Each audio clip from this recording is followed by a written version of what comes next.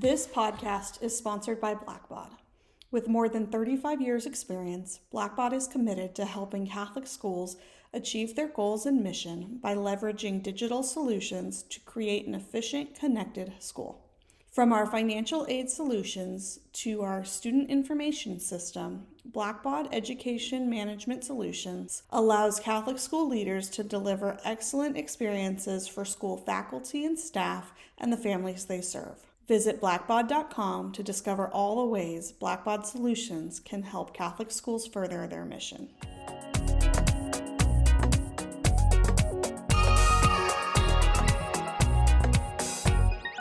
Welcome to the NCEA podcast. I'm your host today, Colleen McCoy-Sika, and I'm the Director of Professional Learning for NCEA. Today's guest is Mary Damaris. Mary is an inclusion specialist with 10 years of classroom experience, and she's had the opportunity to work with a multitude of teachers in supporting students with disabilities in their classes. She has spoken on the topics of inclusion, student engagement, and peer mentoring at various conferences, including the Council for Exceptional Children and the Greeley Center Mustard Seed Conference. Through the National Catholic Board on Full Inclusion, she co-hosted Mondays with Mary, a weekly webinar series to support teachers with digital tools and student engagement. Mary is also the founder of Catholic Inclusion Services. Thank you for joining me today, Mary, and welcome to the podcast. Thank you so much for having me, Colleen. I'm really excited to be here today. Thanks so much. Absolutely. And Mary, I have followed you. I'm sure I've been at conferences with you throughout the years, and I've always seen your name, when you have presented at different things, and, I see you on social media. And then finally we got to hang out and talk a little bit when we were at a conference together a few weeks ago. And so I'm so glad that happened. And, the story that you told that day when we were at the conference has kind of become the topic of today's podcast. So I'm so glad to be able to talk to you in this context and share your story with more people. Yes, absolutely. It's so great when, you hear about people and talk about people, or not talk about people, I guess talk to people, on Twitter, and you see them at conferences and you hear the names and you recognize them. And it's so great when you get to a conference. And I know in California, there were definitely a few people that I thought about that and I had that experience with, and it was awesome to bring it all together. It was really great. So I'm glad we had a chance to connect there too. Yeah. And our little inclusion world in Catholic education, it's kind of a small world. It so is. Even though, we're on opposite sides of the country, you and I run in the same circles with the same people. Yes, so. Absolutely. So why don't you share a little bit of background about yourself? I know you attended Catholic school and you were influenced by your own experiences there. So what was significant about your Catholic school experience growing up? Yeah, so my Catholic high school experience particularly was very formative in that it was inclusive. So my high school had an options program that served students who had intellectual disabilities. And now I was 14 making this decision going to high school. That was not really on my radar of why I was going to attend one high school over the other. Asked me if I was 14 if that was going to have any impact. Absolutely not. But it's the one thing that ended up actually having the biggest impact on my high school career, and not really on my high school career, but really my life. So I ended up being a peer mentor starting my sophomore year, peer mentoring for students who had intellectual disabilities. And from there saw the value that inclusive Catholic education can provide. And it was through those peer mentoring experiences that I knew I was okay, I definitely want to work in some capacity with people with intellectual disabilities, went on to be a camp counselor for people with intellectual disabilities, and then got my master's in special ed, and here I am today. So I don't think those doors would have opened to me, or I wouldn't have I wouldn't have had those experiences had I not gone to the high school that I did, to then make those decisions to be the camp counselor, to pursue my master's, to get into special ed as a teacher myself. Did other Catholic high schools that might have been an option for you at that time, do they have programs now for students with intellectual disabilities, or is it still only the one that you attended? All of them do. All of them do. So I was very fortunate in my diocese. All of the high schools have programs for students with intellectual disabilities. So all the choices that were on the table for me now are all inclusive. And that happened how quickly? Like how many years did it take for other schools to get on board with having that type of program? I'm just curious. I'm actually not sure all of the other schools. I know by 2015, all 4 were inclusive. Wow. Okay. Mm-hmm. That's great. Great. Yeah. Okay, so as I mentioned earlier, when we met in California, and we were sitting at a table, just doing just kind of an informal share out in a discussion group, and you had shared a really great story, and the way that you titled it was the ripple effect, which is the title of this part of the podcast. And so, would you please explain what that is? It's the root of our conversation today. What is the ripple effect? Sure. So it's really kind of what I just kind of talked about, like with my lived experience, right? So we have these experiences in our Catholic schools that are the students that we serve, all the students that we serve, then take what they learned and experienced through their Catholic education and take it into their own little part of their world, whatever that looks like. For me, that was going into a career in special ed, but we are not just educating future teachers, which hopefully, we are, but also the future doctors, architects, law enforcement, lawmakers, hopefully some priests, religious.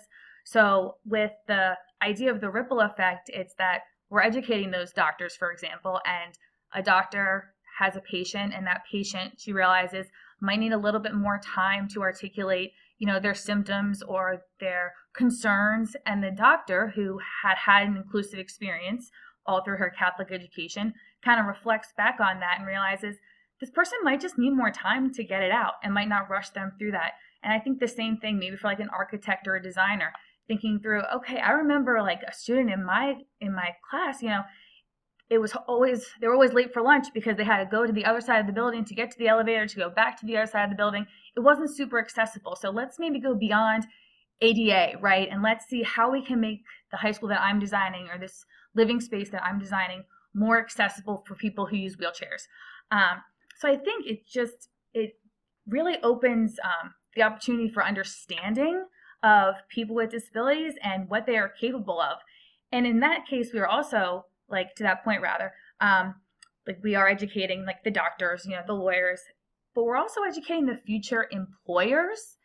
And, that really links there too. They can see the value and the capabilities of people with disabilities and hire them and provide a living wage for them. So it's not subpar wages that they are getting. They can earn a living wage, and their employers see, oh, I went to high school with somebody who had a disability. I would definitely, do I have a job for them? Like, yes, like I can hire them and provide that living wage for them. And it really just makes a much more inclusive society. We're teaching that compassion, that empathy, and the genuine friendships too, not to be lost in anybody, the genuine friendships that come with being inclusive and learning alongside people who have different learning profiles. So I know we say it's this ripple effect, and we kind of came up with that, and I love that. I love calling it the ripple effect, but I also really think that there's going to be like a change in the tide too, coming down the line. I think really right now, like it's this ripple effect, but it's going to be a change in the tide soon, more and more schools becoming more inclusive. We can hope so, right? And I do see that happening. At least now there's more conversation around inclusive Catholic education than there was 5 years ago, Yeah. Definitely 10 years ago. I mean, I love that was your high school experience to be in a program or to be in a school that fully included, because Mm-hmm. my experience is quite different than that. And, I just remember being, a student in Catholic school where the kids that really struggled, and I just remember some of the classmates that I went to school with, even in like preschool and kindergarten. And by the time we got to first and second grade, and we knew the kids that were really struggling academically with reading and things like that, that they were no longer a part of my class. They went away. Mm-hmm. So, big difference now. And so a couple of things that you said that stood out to me there, that concept of universal design. I do a lot of professional development on universal design for learning. You're really talking about the root of universal design for architecture and understanding accessibility for all people to be able to navigate spaces. And I love that, and that's where universal design for learning comes from. But you also gave an example of people who are in different professions and the exposure that you have to people who are different than you, and understanding people who are different from you. If we go back to the pastoral letter from 1978 from the USCCB on persons with disabilities, what it says is that prejudice comes from the perception of difference. And so once we perceive that people are different than we are, there's this automatic prejudice. And so the more time we spend with people who are different from us, the more we can overcome our propensity for prejudice, right? Yeah, absolutely. So you're talking about doctors, lawyers, and business people, employers. And I always think about this example that that I had with my son, who happened to be in 7th grade at the time, when we were watching a news story about a 19-year-old young man who had been pushed down in the park by police officers, and he was in the park stimming. So he was, he appeared to be acting kind of erratically, and someone called the police because he was acting strangely, and they came and they handcuffed him and they pushed him down on the ground. And my son, who was watching the news with me, watched this whole thing playing out, and he said, "Mom," my son, who happens to be on the autism spectrum, he goes, "Mom, this is why people need to have classmates who are on the autism spectrum, so that they understand, so that they don't think we're, weirdos, or, that whatever the case may be." But there's so many examples of that, Mary. So thank you for those. Yeah, absolutely. And I do think, law enforcement, it's always good to know. And then doctors, just that wait time and everything, it just spans all across. It really, really does. So, yeah. Yeah, it does. So the impact of inclusion on your life, we can connect the dots very clearly of decisions that you made when you were 14 years old. Who knew that that's what was going to impact your life, right? So thank you so much for sharing your story with us today. Do you have any closing thoughts before we wrap up our conversation that you want to share? Just real quickly, I think there's a lot of fear for schools that may not be inclusive right now, and obviously the desire is there. I think those are very legitimate. They may not understand or be fearful that, oh my gosh, how am I going to do this? I may fail the child. But I think if your heart's in the right place and you find the resources and reach out to people, people are very willing and want to help. Schools that have done it want to help other schools. People who have done it, who've been down this road, we want to help. So if you're listening to this and you're like, I don't think my school can do it, but I want to, call me, call you, Colleen. Call us. There are people out there who want to help. So I think, and want to help Catholic schools become more inclusive.